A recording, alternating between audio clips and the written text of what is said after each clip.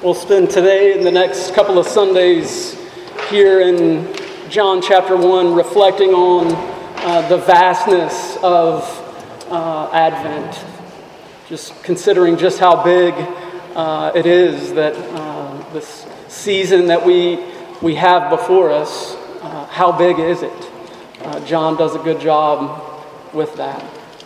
This morning, John chapter 1, verses 1 through 9. If you would stand with me for the reading of God's Word.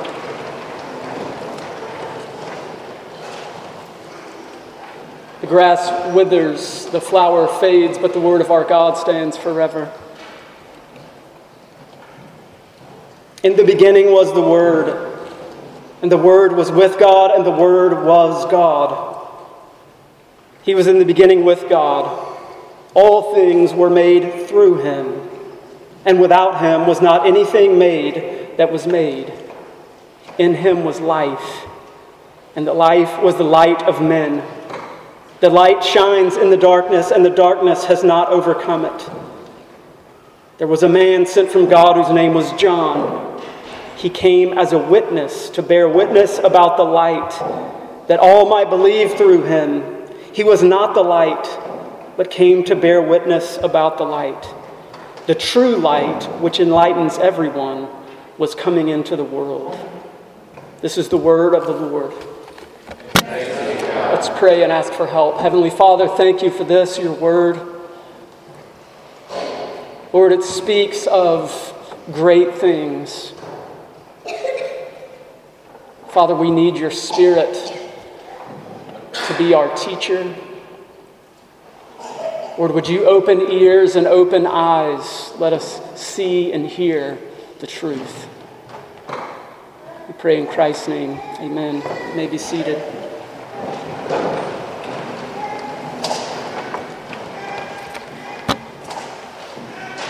So Matthew opens his account. It's like a 23andMe. It's like this... that DNA tracker, right? He gives a genealogy. In that genealogy, he talks about Abraham and David, and he gives the line of Christ, the lineage of Jesus. And he goes on kind of with a microscope down into the events of Jesus' birth, the wise men coming, the flight of Jesus and his family out into Egypt. Mark doesn't have time for any of that. Straight out of Isaiah prophecy, he comes and then he's just taken us directly to the ministry of Jesus, his baptism, and he just gets his account going. He just doesn't have time for it. Luke, on the other hand, has all the time in the world. It's like, I'll give you two introductions. One birth is not enough here. I'm going to tell you all about the birth of John and all that goes into that. And then I'm going to focus in on the birth of Christ. He even lets us in on the song of Mary, the beautiful, my soul magnifies the Lord. Luke takes us through the political situation of the day. The decree for a census and the movement of this little couple. He just wants us to see these things. He wants them to be tangible. John, however, takes another tack. John backs up and says, here, I want to show you how big all of this is. I want you to see how grand the story of Jesus is. It's vast. Same Jesus, same gospel, the same glory, the same hope. He just wants us to see how big it is. Today, our text presents hope in several ways. The hope of the ages. He's going to show us just how big this redemptive hope is. Then he's going to talk about this hope and how it encounters darkness. And then we're pointed in a pretty direct way to how this hope is going to be shared, what that looks like as it goes out. First, it's this eternal hope. Look again at verses 1 through 3. Incredible words. In the beginning was the Word, and the Word was with God, and the Word was God. He was in the beginning with God. All things were made through Him, and nothing was made without Him. It's astounding how big it is. This Word, we'll discover in verse 14, is none other than Jesus Himself. This term logos, or word, is this Greek concept that's sometimes used to talk about order out of chaos. Think of the chaos in your own brain. How do you get anything out of that? Well, you use words. The organizing principle, the Word. And John is coming along saying the organizing principle of all things is Jesus. When we realize that the Word is none other than Jesus, we can see how big John is actually saying this all is. One, he's saying Jesus is divine. Jesus is God. Jesus is God. He's also pointing us to this incredible truth of the Trinity.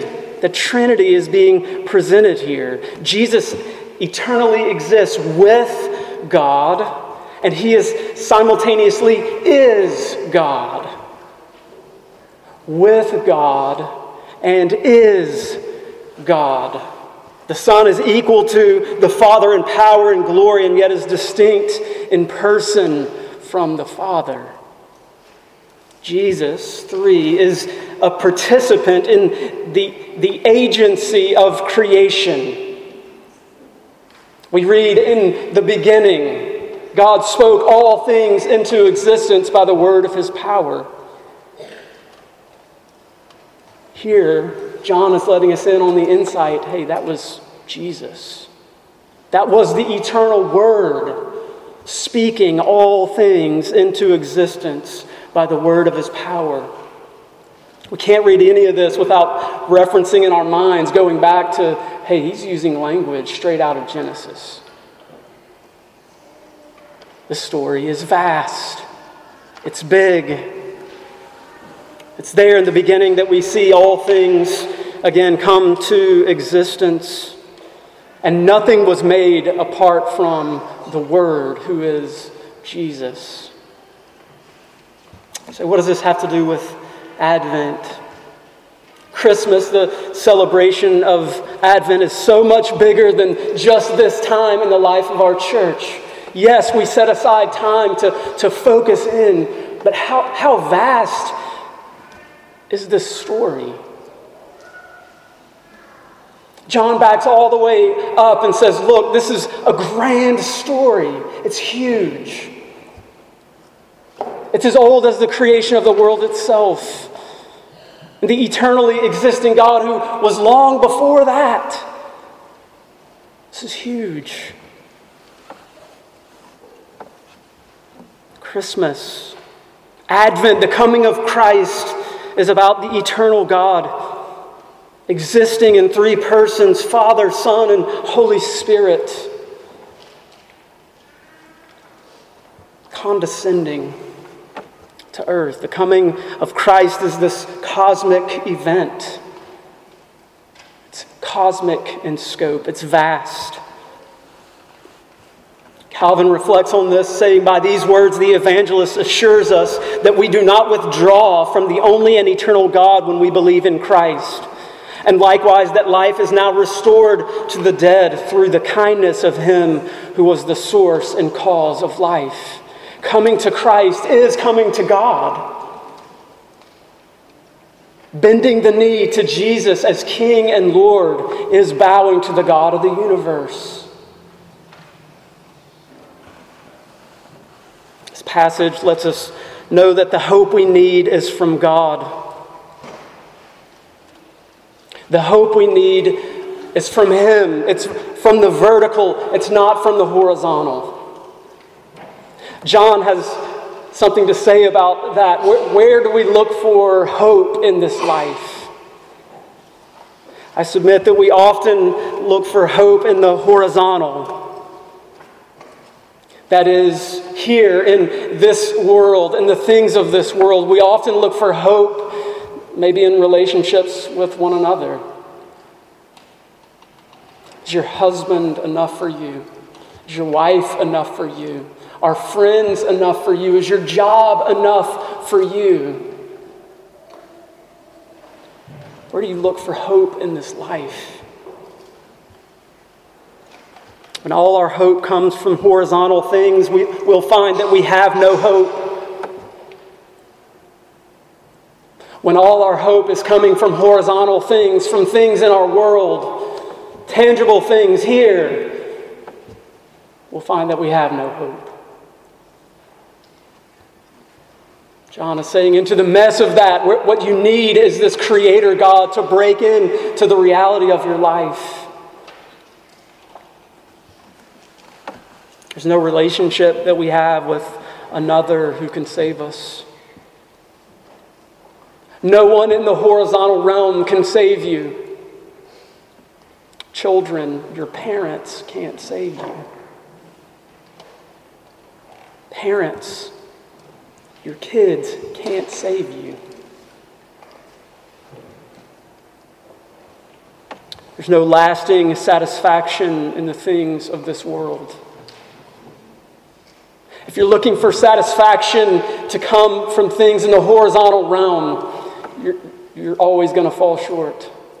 You will never be fully satisfied. If you're looking for a sense of belonging, I truly belong, and I'm not on pins and needles about it, you'll never find that in the horizontal. You'll only find that in Christ, who invades this world. God incarnate. All the things we look for in the horizontal can only be found in the vertical. God becoming man, the eternal hope. God coming to us, giving himself away in his life, sacrificial death, glorious resurrection. That's where true hope is found. What John is saying in the opening of his gospel is that this eternal God has done what we could never do. We needed a Redeemer. We needed a Savior. And God has sent that in Christ. Our relationship with God, because of his great grace, should shape everything else that we experience around us. Rather than our horizontal experience teaching us, telling us how we should feel about God, it should be the other way around.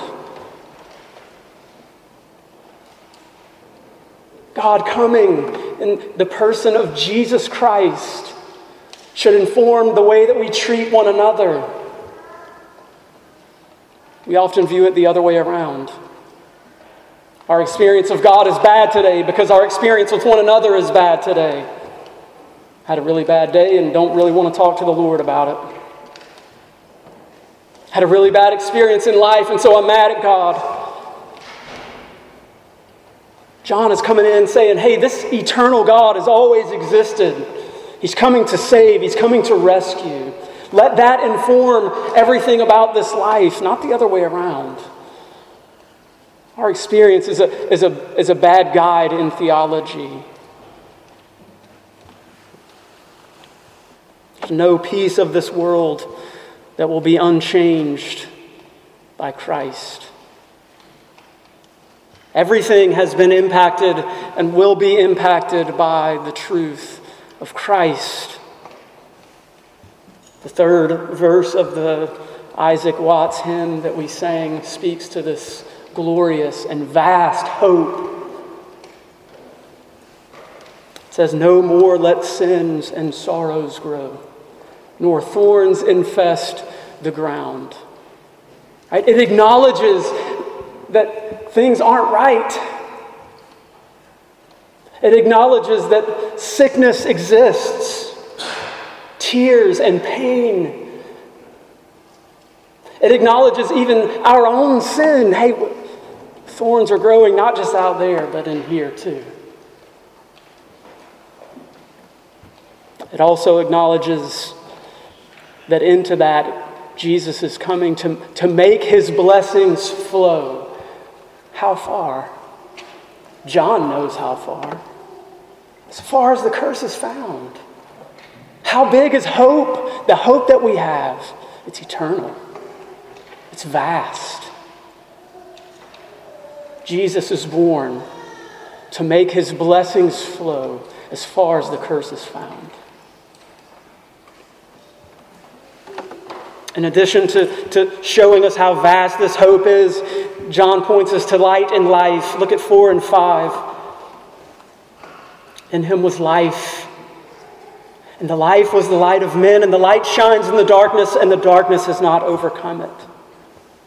This is about light and life. John takes us from the height of who God is, this eternally existing God.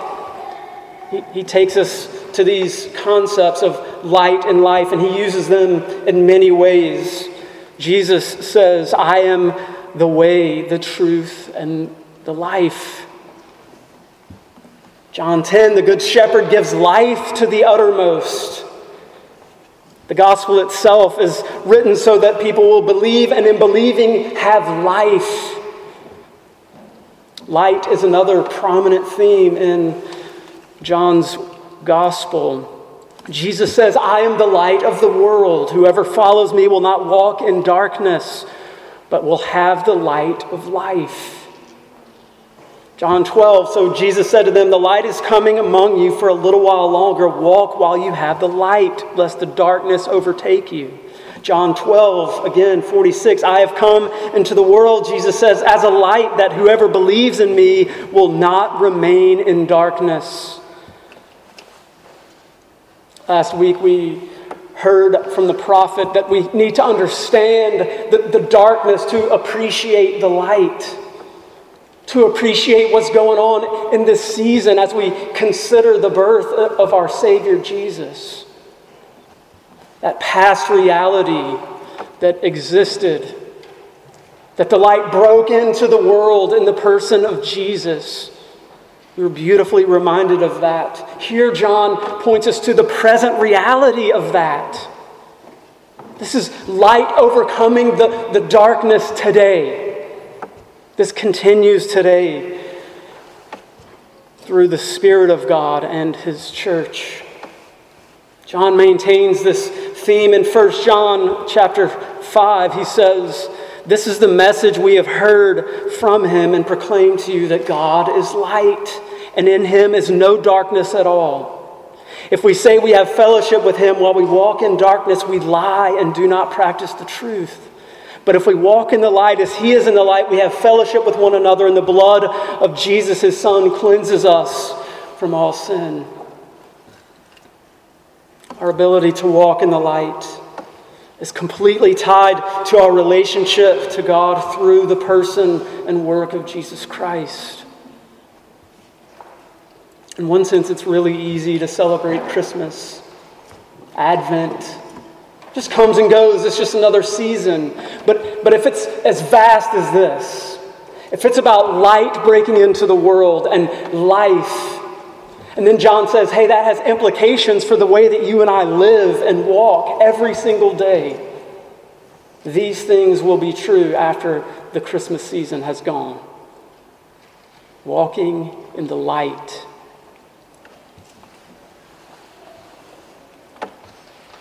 Can we be honest with God and one another about who we are? What's it look like to walk in the light? What's that mean? When's the last time you looked at someone and said, hey, I have sin to confess to you? Can we do that? That's light breaking into darkness. That's the gospel is true, and because the gospel is true, I can be honest with God and with others about who I am. The darkness is a great place to hide. It's a great place to hide. Light breaking in changes us. What's it mean to walk in that? Can we share the burdens of others? Light expressed to us the light of men. Can we practice the truth? Practice the truth. That's walking in the light. If we walk in the light, nothing will be held back, nothing will be hidden. On the conscious level, it produces a keen knowledge, a keen understanding of the way things really are. This is what we're invited into in the gospel. Clarity, truth, insight. To walk in the light means that everything that is of the darkness pushes us and drives us closer and closer to Jesus. Not only is this a past reality and a present reality, but the light breaking in is a future reality. This season is a great time to remember that this Advent that we celebrate isn't the only Advent of Jesus. He's coming back. He's coming back. Mark 13, Jesus says, "But in those days after that tribulation, the sun will be darkened, the moon will not give its light, the stars will be falling from heaven, and powers in the heavens will be shaken. And they will see the Son of Man coming in the clouds with great power and glory. And then he will send out his angels to gather his elect from the four winds, from the ends of the earth to the ends of heaven." Jesus is coming back. The light breaks in. Jesus breaking into the darkness of this world. And he continues to do that in his gospel as it's alive in his church by his Spirit in and among us. He's continuing to expose the darkness, bring light and truth, and one day he will come back. And he will set all things right. He will come in and there will be no more darkness. There will be no more tears. There will be no more sorrow. He's coming to make his blessings flow as far as the curse is found. This is a future reality. Lastly, we see that Advent involves witness to this eternal truth. This hope that we have, this eternal hope that John is talking about here. This light and this life must be shared. It's kind of jarring what happens here. Look at verses 6 through 9. So he's just talked about these grand and cosmic things, and then he says this: there was a man sent from God whose name was John. He came as a witness to bear witness about the light, that all might believe through him. He was not the light, but came to bear witness about the light. The true light, which gives light to everyone, was coming into the world. So he goes from the vastness of the cosmos, as big as you can get. Jesus is as big as you could possibly get. And then he points out a prophet. He points out this man dressed in weird skins of animals and eating locusts and standing by a river baptizing, saying, "Hey, you need to be baptized. You're sinners and you need to be clean." What's going on? We're meant to see right up front that this light and life and the vastness that is the Word will be spread through a witness. He wants us to see right up front, this is the way this thing is going to work out. It's going to work out through a witness.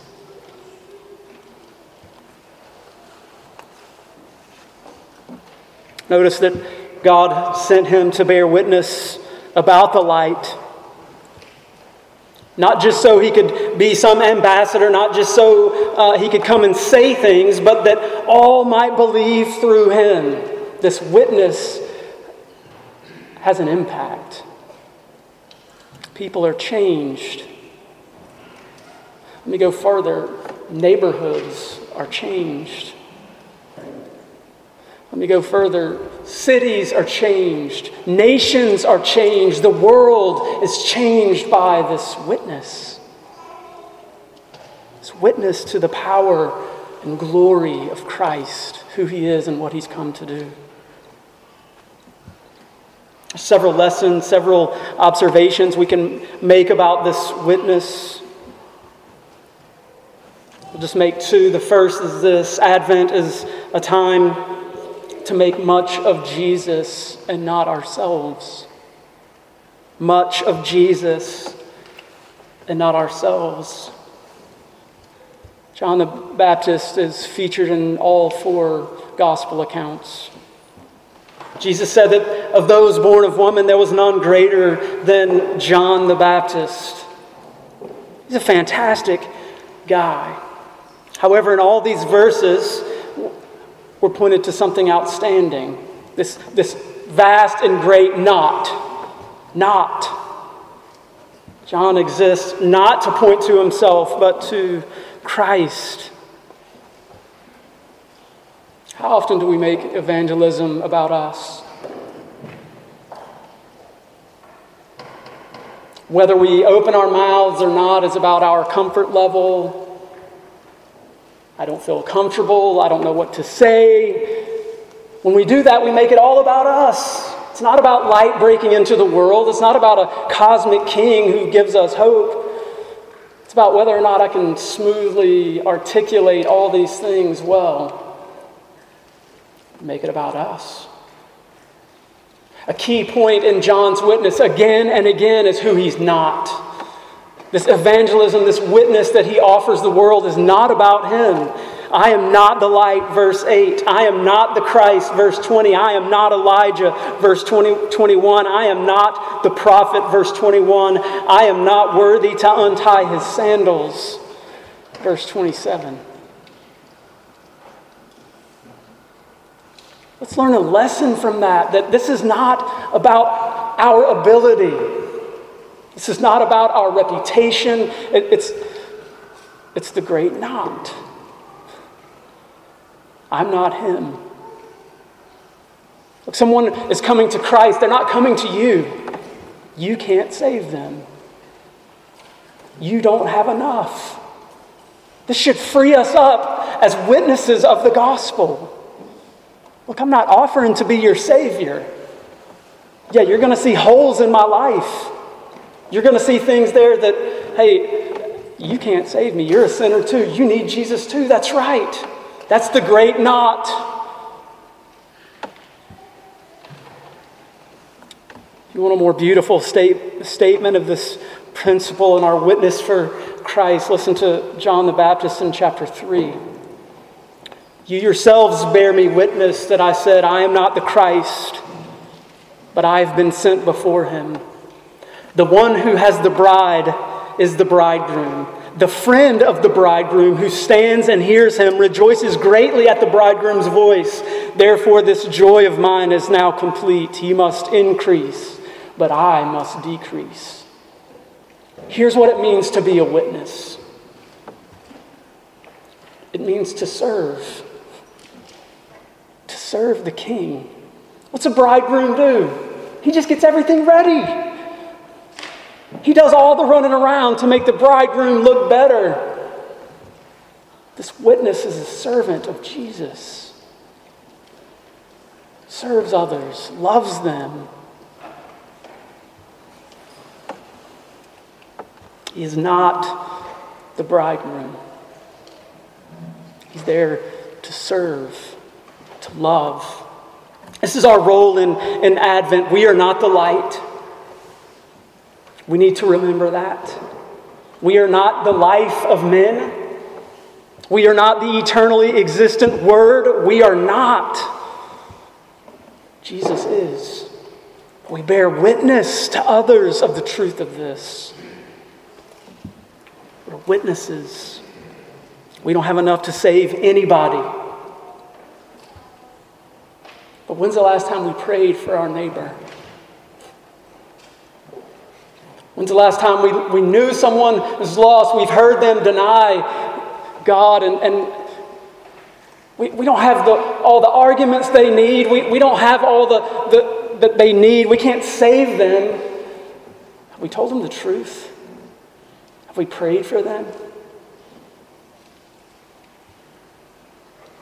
Second lesson here is Advent demands that we are witnesses for Christ, and that witness leads to belief.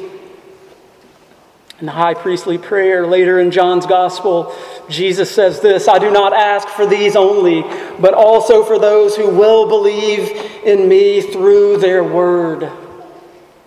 There, Jesus was praying for us. He wasn't just praying for his disciples. He was praying for all those who would believe because of the message, this witness that would go out in the world. Listen, if you're a believer here today, you are so because the Word of God and the gospel has come to you.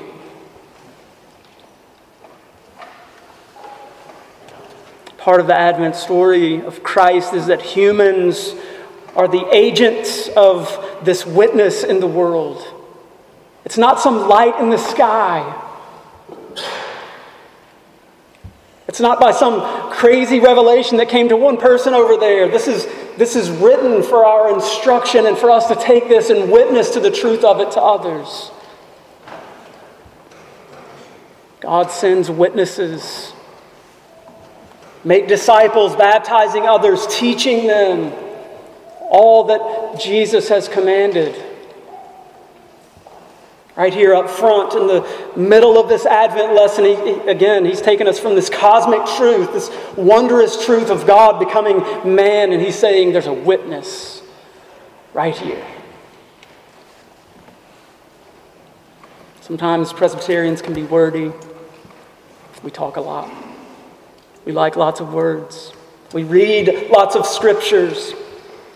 We use lots of words in our liturgy. Why? One reason is that this is God's means for spreading the gospel around the world. This news must come to us. Yes, our neighbors need to hear the gospel, but guess who else needs to hear it? You do, and I do. I need to hear that life and light has broken into this world in the person and work of Jesus. Broken into the darkness, not just in my neighborhood, not just in Shreveport, not just in Bossier, but mine. The light and life of Jesus has come to us. In Romans 10 we read, faith comes by hearing and hearing by the word. Witness being sent to testify about the coming light. And through this witness, people believe. In Christianity, witness is necessary. It's necessary in your life. Again, whether you were raised in a Christian home or not. What we need is a witness to the truth of Christ and his gospel. It's necessary. John 5:24, Jesus said, "Truly, truly, I say to you, whoever hears my word and believes in him who sent me has eternal life. He does not come into judgment, but is passed from death to life." Amen. Let's pray. Heavenly Father, thank you for the truth of your gospel. Thank you for this eternal cosmic hope that's broken into the world. Thank you for the light and life of Christ. Lord, and now may we, those that know this truth, bear witness to it. May we share it with our own hearts, with our neighbors, with the world. Lord, this hope is vast. It's great because we need a vast and great hope. Would you shape us by this? We pray in Christ's name. Amen.